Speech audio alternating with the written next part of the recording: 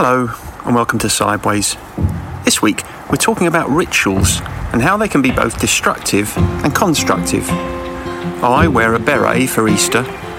Martin has new information about raising your pet as a vegan.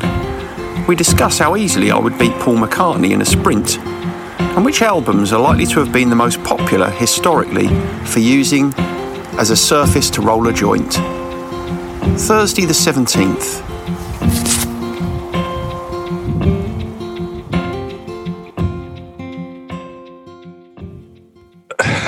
Happy Easter.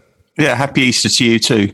It looks like you've got a hat on. Is that a bit of CGI you've got going on there? Yeah, I thought as it was Easter, I'd wear a virtual beret. Has that got anything to do with Easter? No, I don't think so. But they didn't have any Easter bunnies or scenes of of our Lord Jesus Christ rising from the dead. Oh right, okay. I wanted a background of the Garden of Gethsemane. That would have been nice, but so a beret's as close as you could get. I figured that if you couldn't have the Garden of Gethsemane, probably the nearest thing to it was a beret. Yeah, well, I don't see the connection, but I'll go with it. I can't be bothered to talk about it anymore. Okay. I can't remember how I got the beret, so if it's all right with you, I'm going to keep it on for the entire broadcast. It's a bit off-putting, but I'll let it slide. I might be able to sort it out. Just bear with me 1 second, caller. All right, so we're back. I'm back with you now, back in the room. Excellent. Well, this idea that I'm going to just come on to in a second is one which came up when we were having a sort of an unrelated discussion standing in your kitchen the other day. Is that right? So, yeah, I can't remember what we were talking about. It's probably football or cricket or something like that. I suppose so, yeah. I can't remember what you were doing at the time, but you referred to it as being somewhat ritualistic. Yes. That led on to us saying, we haven't actually done one on rituals, so here we are. I can remind you what I was doing if it's of any interest. Marginally interesting. I was refreshing the starters for my sourdough bread.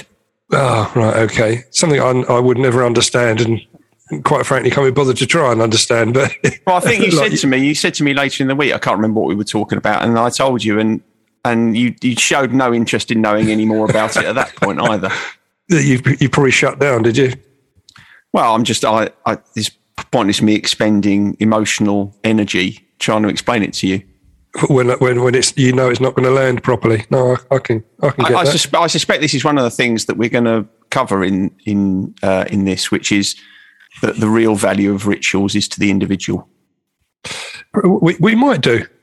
But what just before we start, well, you can bring it up later on. Okay, all right. But before we start, yeah. And do you remember Helen from Australia, who very kindly sent an email? And it was regarding a friend of hers that was attempting to raise their cat as a vegan. It was an ex-partner, I think. Was it? Okay. Was raising his cat as a vegan, yes, but I remember. Which was it just so happened a couple of weeks later, I was listening to the radio. In fact, it was Radio 2, and there was a discussion on the subject of raising animals on a vegan diet. Really? Yeah, and apparently research has shown that a dog's health can benefit significantly from being fed a vegan diet. So Helen's friend or ex, whoever it was ahead of the curve in this matter. So, I find that difficult to. Well, I thought so, but I just quickly had to annotate my notes this morning because I've been to the farmers market, and there they had a stall that was doing sort of homemade pet snacks, and there was a vegan option. So there we go. Oh, I get that. I can understand that. Vegan snacks for pets. Because, I mean, you can make your own, for instance, you can make your own dog biscuits with, I don't know, spelt flour, rice flour and pumpkin and stuff like that. But as for a wholly vegan diet for dogs, I don't know. As I said before, I'll have a word with Daisy about it, but I don't think she's going to be very enthusiastic. What about Nellie? Nellie, well, at the moment she's in season. She's right round the twist. I think she'd have your arm off, quite frankly. When I was looking at veganism, because I quickly went on and had a little bit of research on that. It's apparently, strict vegans don't take honey either because it's an animal correct byproduct, which is, I mean, you don't slaughter bees, do you, when you're producing honey? I couldn't see the issue there, but perhaps someone will put me right on that. No, there's something else. I can't remember what someone will write in and tell us. I can't remember what the relationship is with bees, but I think I'm right in saying that they avoid avocados as well. The avocados are not strictly vegan. I think that's right. All right, because refined sugar comes under that ban, the same as honey. Don't take reject refined sugar. You're going to need explaining to me, really. And beef burgers. Of course, yeah. That one's reasonably straightforward, isn't it, to understand? Yeah, I suppose so, yeah. Oh, no, it's a myth, apparently. Avocados, almonds, and all other foods listed above, well, obviously you can't see the list above, are perfectly fine to eat on a vegan diet. So, right, okay. Avocados are okay for a vegan. So if you're a vegan and you're worried about eating avocados, don't worry about it. That's my message to you on this Easter morn.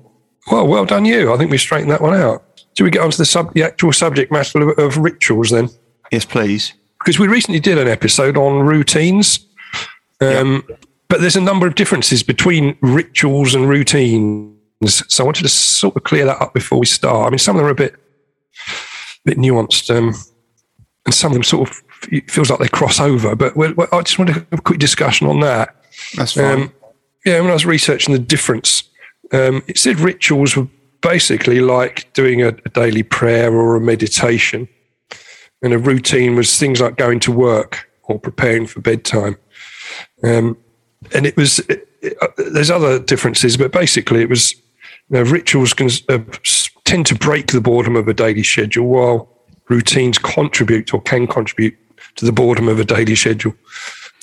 Yeah, when I think about this, I mean, again, you might be coming on to talk about this, and I know how arsey you get if I steal your thunder or pull you somewhere else in your notes, but it seems to me that actually the two things that are particularly true of ritual is, or for me, one, they're something you can kind of complete. You can do them from start to finish, which is quite different from, living many aspects of our lives. Life by its definition is a kind of constancy, whereas the little ritual within them. So if I think of something like, I don't know, making a cup of coffee, I can begin it, I can go through the whole thing, and then I can complete it as well. And there's something very satisfying about that. They're almost like you're creating time within time. This is something that I'm doing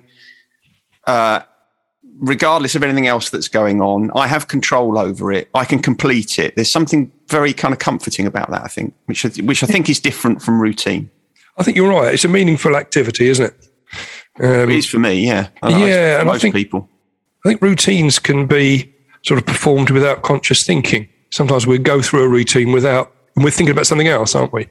Whereas rituals, you tend to be very integrated into what you're doing. Yeah, I think that's what makes them meditative, isn't it? It does really, but it requires, I think rituals require more of a careful focus and a presence of mind, where routines sometimes don't require that. I think many rituals are harmless, aren't they? Like meditation, or perhaps a daily walk. But if you throw an addictive substance into the equation there, it can be quite different and quite destructive. And it was that sort of thing I wanted to talk to you about. If you're up for that. Yeah, I'm up for that. But when I was looking at the research on this, I was looking at how ritual was involved, particularly for those people that have addiction issues. Mm-hmm. Because active addiction, which involves substance abuse as well as drinking, it can be incredibly ritualistic. Yeah. And they tend to fall into three categories. Okay. When looking at this, which again may be something you were going to talk about anyway. But there's a prior to using ritual. There's a ritual during using, which again includes drinking, and the rituals after using. So there's three distinct areas there. I mean, most of the rituals that I've just talked about, those three, are often started by a trigger event that sets the ball rolling. And some of this ritualized behavior is emotional. A drug or an alcohol abuser, and I sort of relate to this really, may purposely work themselves up into a bit of a state of anger or anxiety. So there's a reason to use. Right. So there's almost the ritual going through that, getting to that point so that you can tick the box, right, I'm going to go and use now. How would you have described your ritualistic behaviour when you were drinking?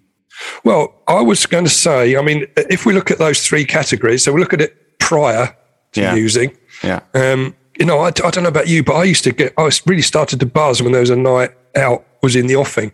Yeah. You know, like at the weekend, you know, it come along and I started to feel this lift of excitement, and it was ritualistic to get myself ready and get ready to go out and to get drunk. There's no two. So that would be a kind of part of the process that is probably shared by those who have a problem with substance and those who don't, because I recognise that as well. Yeah, absolutely. It was Friday night, or it was Tuesday night, and I'd be getting fizzed up about going down the Albion. I sort of mentioned the weekends, but you know, I took it a stage further than that, really, because our mutual friend Yem. Oh yeah, Yem and I, we actually made up a special day to go out drinking on, which was Thursday the 17th. Right, so whenever that came about, it was a phrase we used to use all the time. Anyway, if people said, "Oh, you're going to can you get this done by a certain time?" I said, "Yeah, I'll get that done by Thursday the 17th." Everything was Thursday the 17th, so we decided that it was a day that we'd go out and get wrecked again, and so we added a new one in. Well, there's something ritualistic about that. But there is, yeah. I might call this episode Thursday the 17th. But it got extra spice because Yem's birthday fell on the 17th of February. Right. So if that fell on a Thursday as well, that was double bubble. Yeah, crikey, it was a wonder that you both managed to stay out of A&E on a day like that, wasn't it? It was very close on a lot of occasions. But it was, I remember, you know, that sort of buzz I used to get. That was when my drinking was heavy, but not sort of problematic. But when it did become problematic, you know, I had a whole different set of routines. And my first one used to be like first thing in the morning, I'd have myself a vodka and orange. And it was sort of rich. I used to call it a mellow yellow in my own head. I was all on my own doing this. And I used to sing the little Donovan song, the mellow yellow, as I was pouring it out, getting the mixture about right, because I didn't want too much orange juice. It's just to give it a little bit of, orange juice is good for you. Even though in a half pint glass, you'd have a tiny bit of orange on the top just to colour it. And the rest was pure vodka. So how soon after waking up would you have that? Straight away. Right. Yeah, first thing. That was it, because otherwise, that was often. Sometimes I'd wake up and be sick first. That tended to be the nice routine, if you like. Yeah. You'd be sick first, and then you can start drinking because you waste. There's a difference between routine and ritual. Yeah. Your routine behaviour was wake up, be sick, but the ritualistic part of it was making your vodka and orange and singing some Donovan while you're doing it. It just reminded me when I was putting these notes together, I suddenly thought, oh yeah, I remember that now. It suddenly came back to me. It's pretty fuzzy memories, but I thought, oh yeah, I remember that. It's awful really when you think about it. But it was just that ritual of putting the bits together in the glass started to make me feel calmer before I'd even that's what I mean. Step. That's what I mean. When you're focusing on those little steps that you're taking, there's something inherently joyful about that, regardless of where you're going to with it. I mean, obviously, some of it is the anticipation, but as you say, it's calming me down already. It's like it's like an emotional drug as well. It is, and I think most any person that's had issues with drugs will tell you, and this has come up in groups a number of times, that you start to feel better, when you've tracked down your dealer, because they can be notoriously difficult to get hold of, and we actually go and pick up the drugs or score the drugs and get hold of them. That you start to feel better already. Mm-hmm. But even before, I've watched the ritual of cooking up heroin. I've seen it happen. I know how to, we've seen it being cooked up in a spoon prior to injection, or getting the foil together when you're chasing the dragon or chasing the bean or chasing the beetle, whichever way you want to put it. That's not chasing Paul McCartney or Ringo Starr. They'd be pretty easy to catch these days, wouldn't they? They would be quite slow. I reckon I'll be able to catch Paul McCartney. He must be in his 80s now, isn't he? Well, I don't suppose Ringo's far behind him either. In a three-way race, me, Paul McCartney and Ringo Starr, I'd be backing myself. I'd put a couple. If I was a gambling person, which obviously is not an acceptable way of behaving these days. But yeah, I'd have a couple of quid on you. Thanks. There's not many sprints that I'd win, but that one I'd be pretty confident. No, well, should we line that up? Yeah, well, we can try, can't we? If either of them are listening and they fancy a race against me, I'm up for it. I don't know if they live in Britain anymore, but we may have to get them over. McCartney doesn't he? Doesn't McCartney live down in Sussex? He did at one time. Yeah. Anyway, there we are. We've gone off track slightly, but another ritual, again, those people that have taken coke in the past, another ritual of racking up. You're racking up your cocaine, putting it into a line prior to sniffing. All ritualistic. And again, it's the feeling when you're doing that is almost as good as the drug itself. It's the anticipation, the excitement. Yeah. And I think some people have found the same, which things like the ritual of going to people go to a crack den, for example, to a crack house, which goes into the next bit really about what you do during it. But do you know some people will go? You've known people that will go into a pub that have probably got a drink problem. They're sitting in the same place every time. They go there, they'll have the same amount of drinks. Yeah. I remember watching this documentary where this guy he ritually had, or routinely had, again, it depends which way you want to interpret this, he would have 12 pints, but he'd have it all in half pints. So he would so he could drink them a bit quicker, and it looked like if he only had half pint on there, it didn't look like he's drinking so much, even though he must have spent all his time ordering. Yeah.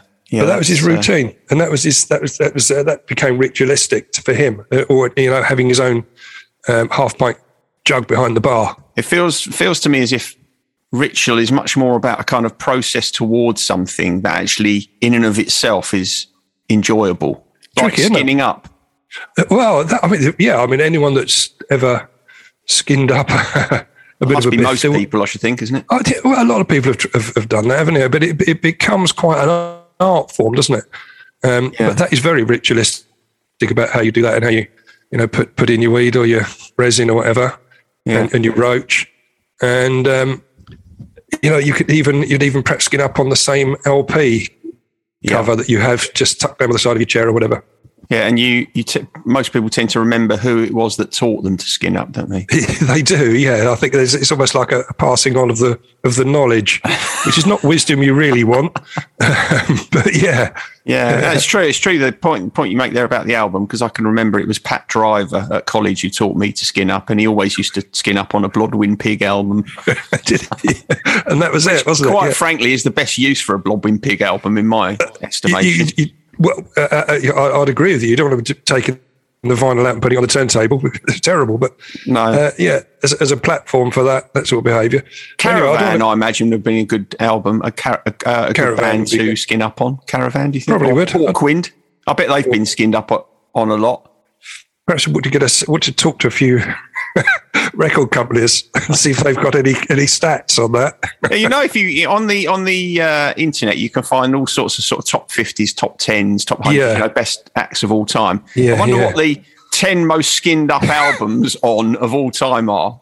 I don't know, but I think we're getting very close to sort of glamorising it, and so I think we ought to come away from that. I bet Dark Side of the Moon is one of them. But it is a ritual. It is a ritual. Now, the rituals you go through, again, for people with addiction issues, the rituals you go through during.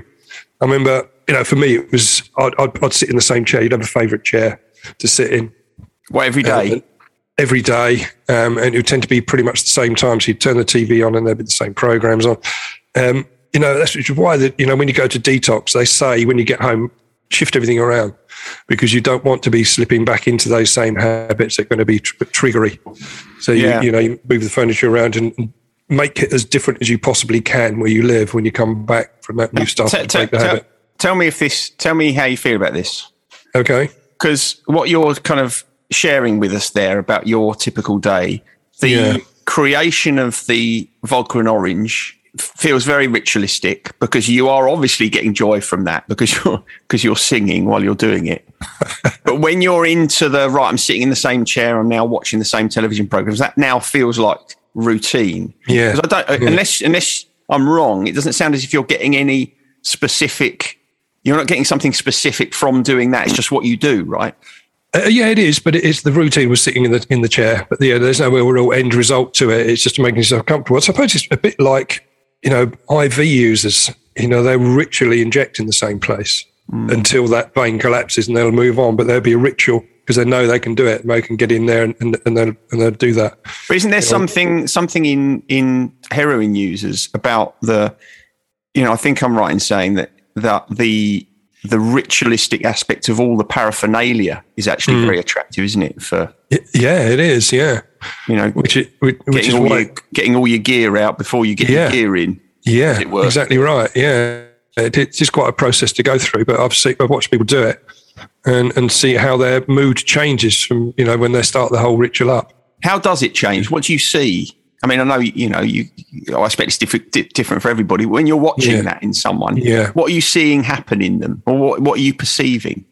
I see a mood change. I see a relaxation. From what to what? Oh, right. Okay. So same thing again, isn't it? It's like, okay, this is what I do. I'm in my kind of safe, happy zone here. I'm beginning to relax. Yeah, it's moving from anxiety to a level of serenity. Mm-hmm. A false serenity as it happens, because it's induced, it's chemically induced, but it's a change in the mood, certainly at that time. And then the process has to repeat again, which is why addiction issues creep in, because you keep wanting to go through that, and it does become very routine and very ritualized, and it just embeds into your day. Yeah, so it's like other aspects of when you're moving out of addiction, when you're moving into recovery. This is, I think, perhaps one of the reasons why having something else that is ritualistic but positive and healthy for you is quite a good thing to put in. It is. Making coffee is actually quite a simple, good one, isn't it? It's like it is. If you're grinding the beans and then measuring out your coffee and then putting the water in. I mean, it's all the same sort of stuff, except it's unlikely to kill you.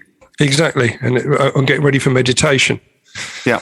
Settling down, finding if you're using YouTube, going on there or your VR headset, get on there, find out where put your favourite meditation on. Are you sponsored by VR headsets? Yeah. No, but I do thoroughly recommend them. In fact, someone else in group has just got hold of one, and they're saying how absolutely mind-blowing it is. So, yeah. There we go. But yeah, so that's the second category, really. We've looked at prior, we've looked at during and after. It's a bit more tricky to pin down, but ritually, I mean, a lot of people, certainly people that take heroin, who have this quick bars and then go to sleep. The ritual is, gouching out, which is what they've achieved by taking heroin, is to release themselves from society. Yeah. Which is, going to sleep is an addict's friend, because you're not worrying at that time. Yeah. And I suppose, and I've talked to other people about their rituals after drinking too much, which included fighting, or going for a kebab, or a curry, or a curry, and some of the time it ends up in sort of domestic abuse as well.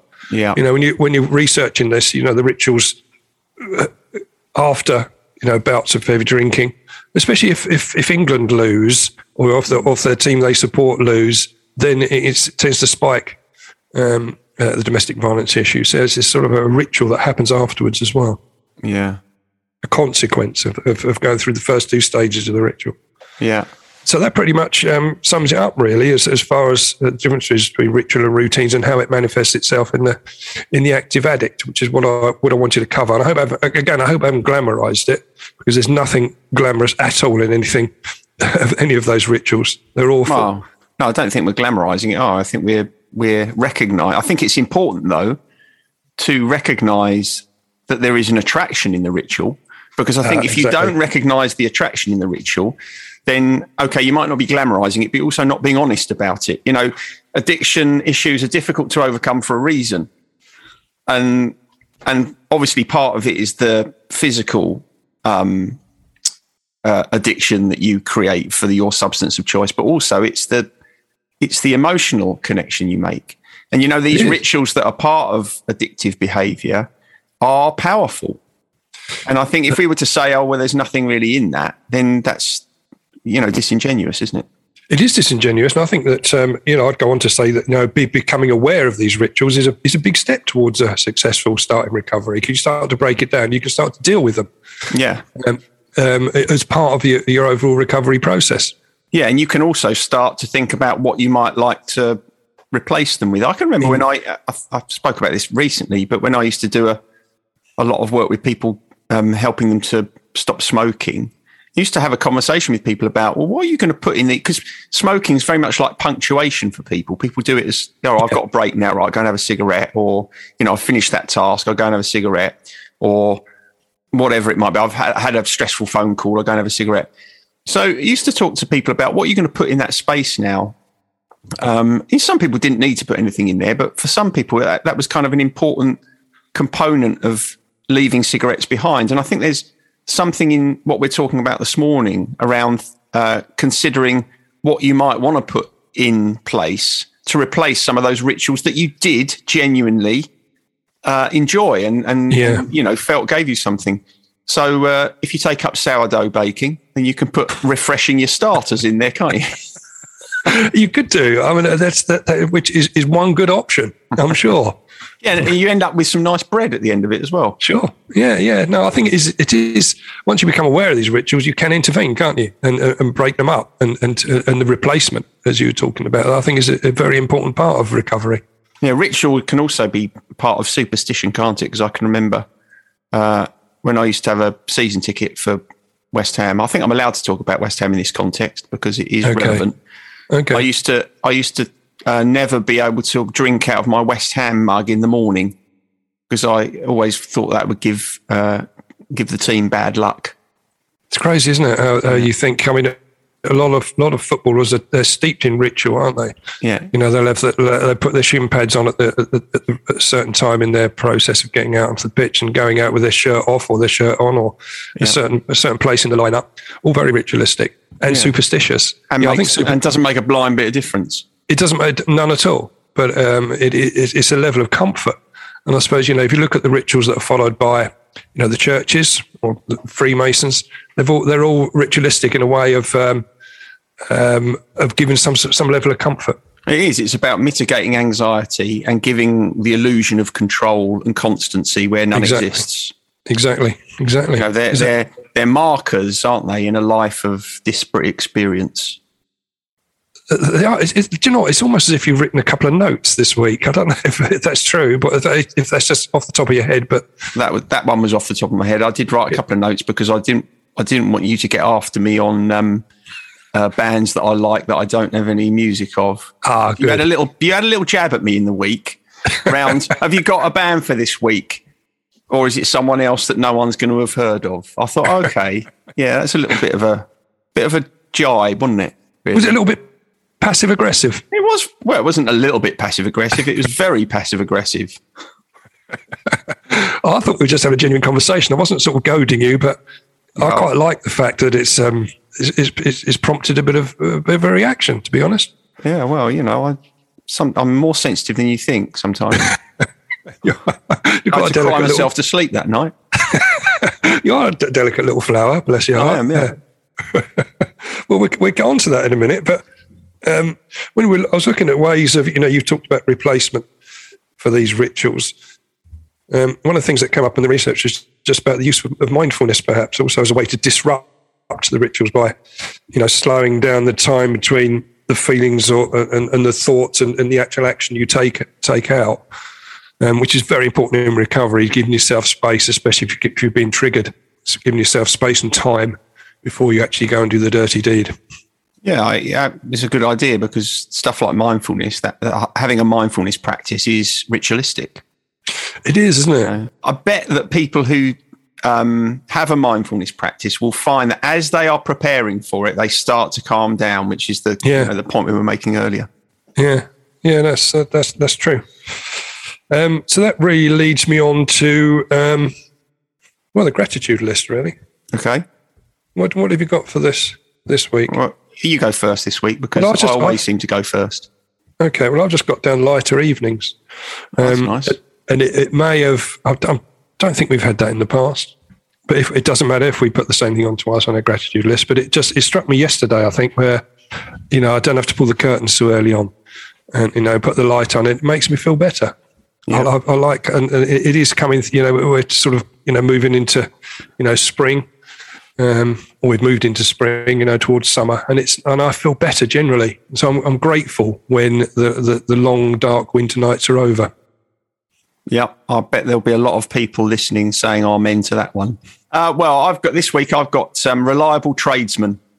Oh, now then, that sounds good. I'd be grateful if I employed a reliable tradesman. Yeah, well, this week I've had my front door painted and the porch, right, and the back bifold doors restained because they were all a bit of a mess. Yeah. And the person I employed to do it was very reliable, turned up on time.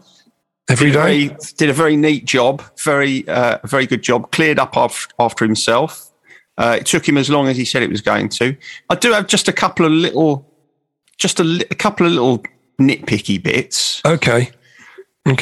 Generally speaking, if you had someone in your house working, you wouldn't expect them, when your veg box delivery arrived, you wouldn't expect them to write hippie box on it, would you? I mean, that was the first thing. And then the other thing that I thought that was a bit odd was I had the remnants of a bottle of a little box of Peronis in my kitchen. Oh yeah. And this particular tradesman had written on the box "Devil's Jizz." So I don't know. What do you think about that? Well, I think that you've got a very top quality tradesman doing stuff for you there, mate. And I think the fact that they've helped you out by labelling some of your bits and pieces in your kitchen, I like that guy. The worst of it was I was plying him with coffee and hot cross buns all week, and that's the way he repaid me, by writing obscenities on my possessions. Desecrating I don't know what belongings. I don't know what the veg box delivery man's going to think when he collects the box, because you recycle the boxes every week and it's got hippie box written all over it. It's embarrassing, quite frankly. It is, and I'll confess that it was me that was the tradesman, and it was me that put those little remarks on your belongings. Yeah. So I'll be thinking twice before I use him again. Anyway, so that's what I'm grateful for. Well, okay, I'm going to go onto the Spotify search. It's a very quick one here. It's a track by the Smiths, which I'm very pleased to be able to shoehorn a bit of the Smiths in. It's called the Headmaster Ritual, which is all about it's all about the sadistic headmasters in the schools in Manchester in the 80s. But it came off of the album it came from is Meat is Murder. So it sort of goes back into what we're talking about at the start of this about veganism as well. So crikey, you've created a callback this week. I have, yeah. Oh, yeah. Wow, yeah. That's quite advanced. Well done. I think it is. So I was shame you have to involve Morrissey, but still, there we are. Okay, so bands we like but have never purchased any of their material. All right. Am I going first? Yeah. I'm quite pleased with this one, I am. Okay. Elvis Costello. Oh, yeah. No, I have got... do you know what? Do we include... I think I've got the best of.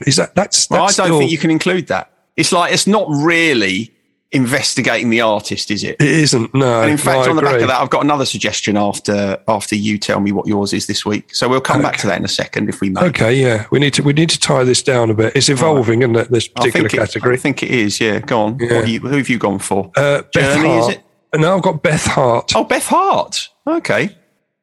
Yeah, well, I was sort of transfixed. I saw her at the Rambling Man Festival. She was on the blues stage.